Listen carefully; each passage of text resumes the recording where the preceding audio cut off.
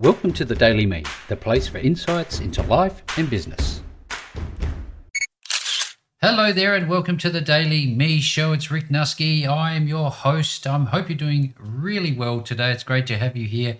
Now, I just want to share with you a cautionary tale. Recently, I talked about on the Daily Me show the fact that we had converted our internet connection from fibre to the node to fibre to the home. And fantastic. It was all going really, really well. And I, being the bit of a geek I am, my kids and I, and even my wife at one stage, we were taking speed test recordings. And, you just click in fast.com and then, or, speedtest.net, and you can actually check the average speed or the speed in that moment from servers to your home.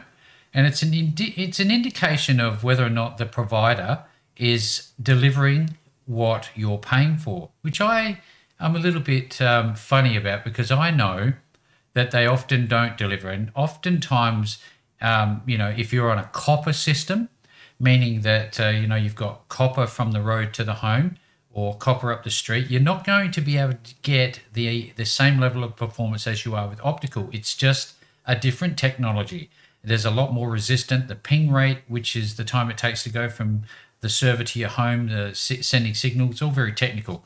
But we know that there was a lot of loss. So we were sitting at a particular percentage of the promoted speed that we purchased. But then yesterday, as soon as we switched over to optical fibre, we were hitting exactly what we were paying for on the money. So much so that my kids started up their computer, I started up mine, and my wife started up hers. We did it on tablets, we did it on mobiles, and generally it would be right on the money. I couldn't believe how stable it was, and it was a 1 millisecond ping. Now, here's the cautionary tale for you. I measured it to about midnight. I couldn't sleep, so I just stayed up and I was doing whatever, playing games, looking at work stuff, a whole host of different things, playing with the dogs. But occasionally I would run the test again, I would take the screenshot. And up until about midnight, 1 o'clock, when I decided to go to bed, it was right on the money. Now, interesting that I should get up not 6, maybe 7 hours later to find that things have changed. Now, I had also spoken with the people at my provider, and they had said, look, you won't notice anything on the front end, but you can't order your upgrade to your service and the bits and pieces that I'd ordered from them until they've done whatever it is, their technical work in the background. And I thought, that's odd.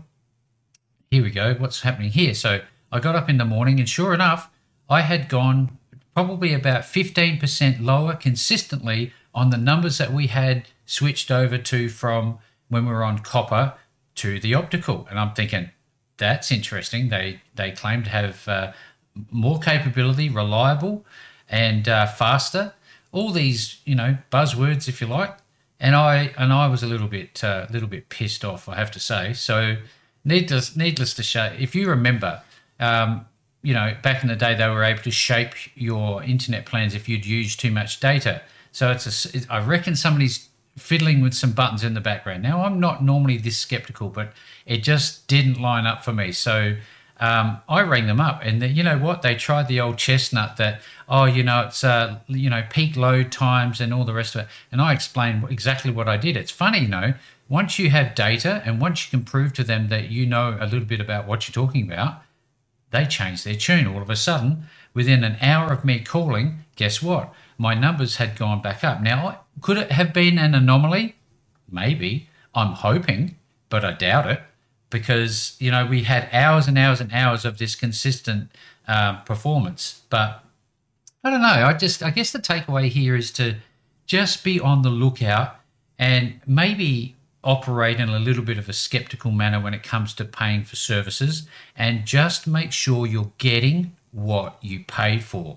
I'm not going to give you my money if I'm not going to get what I agreed to get in return.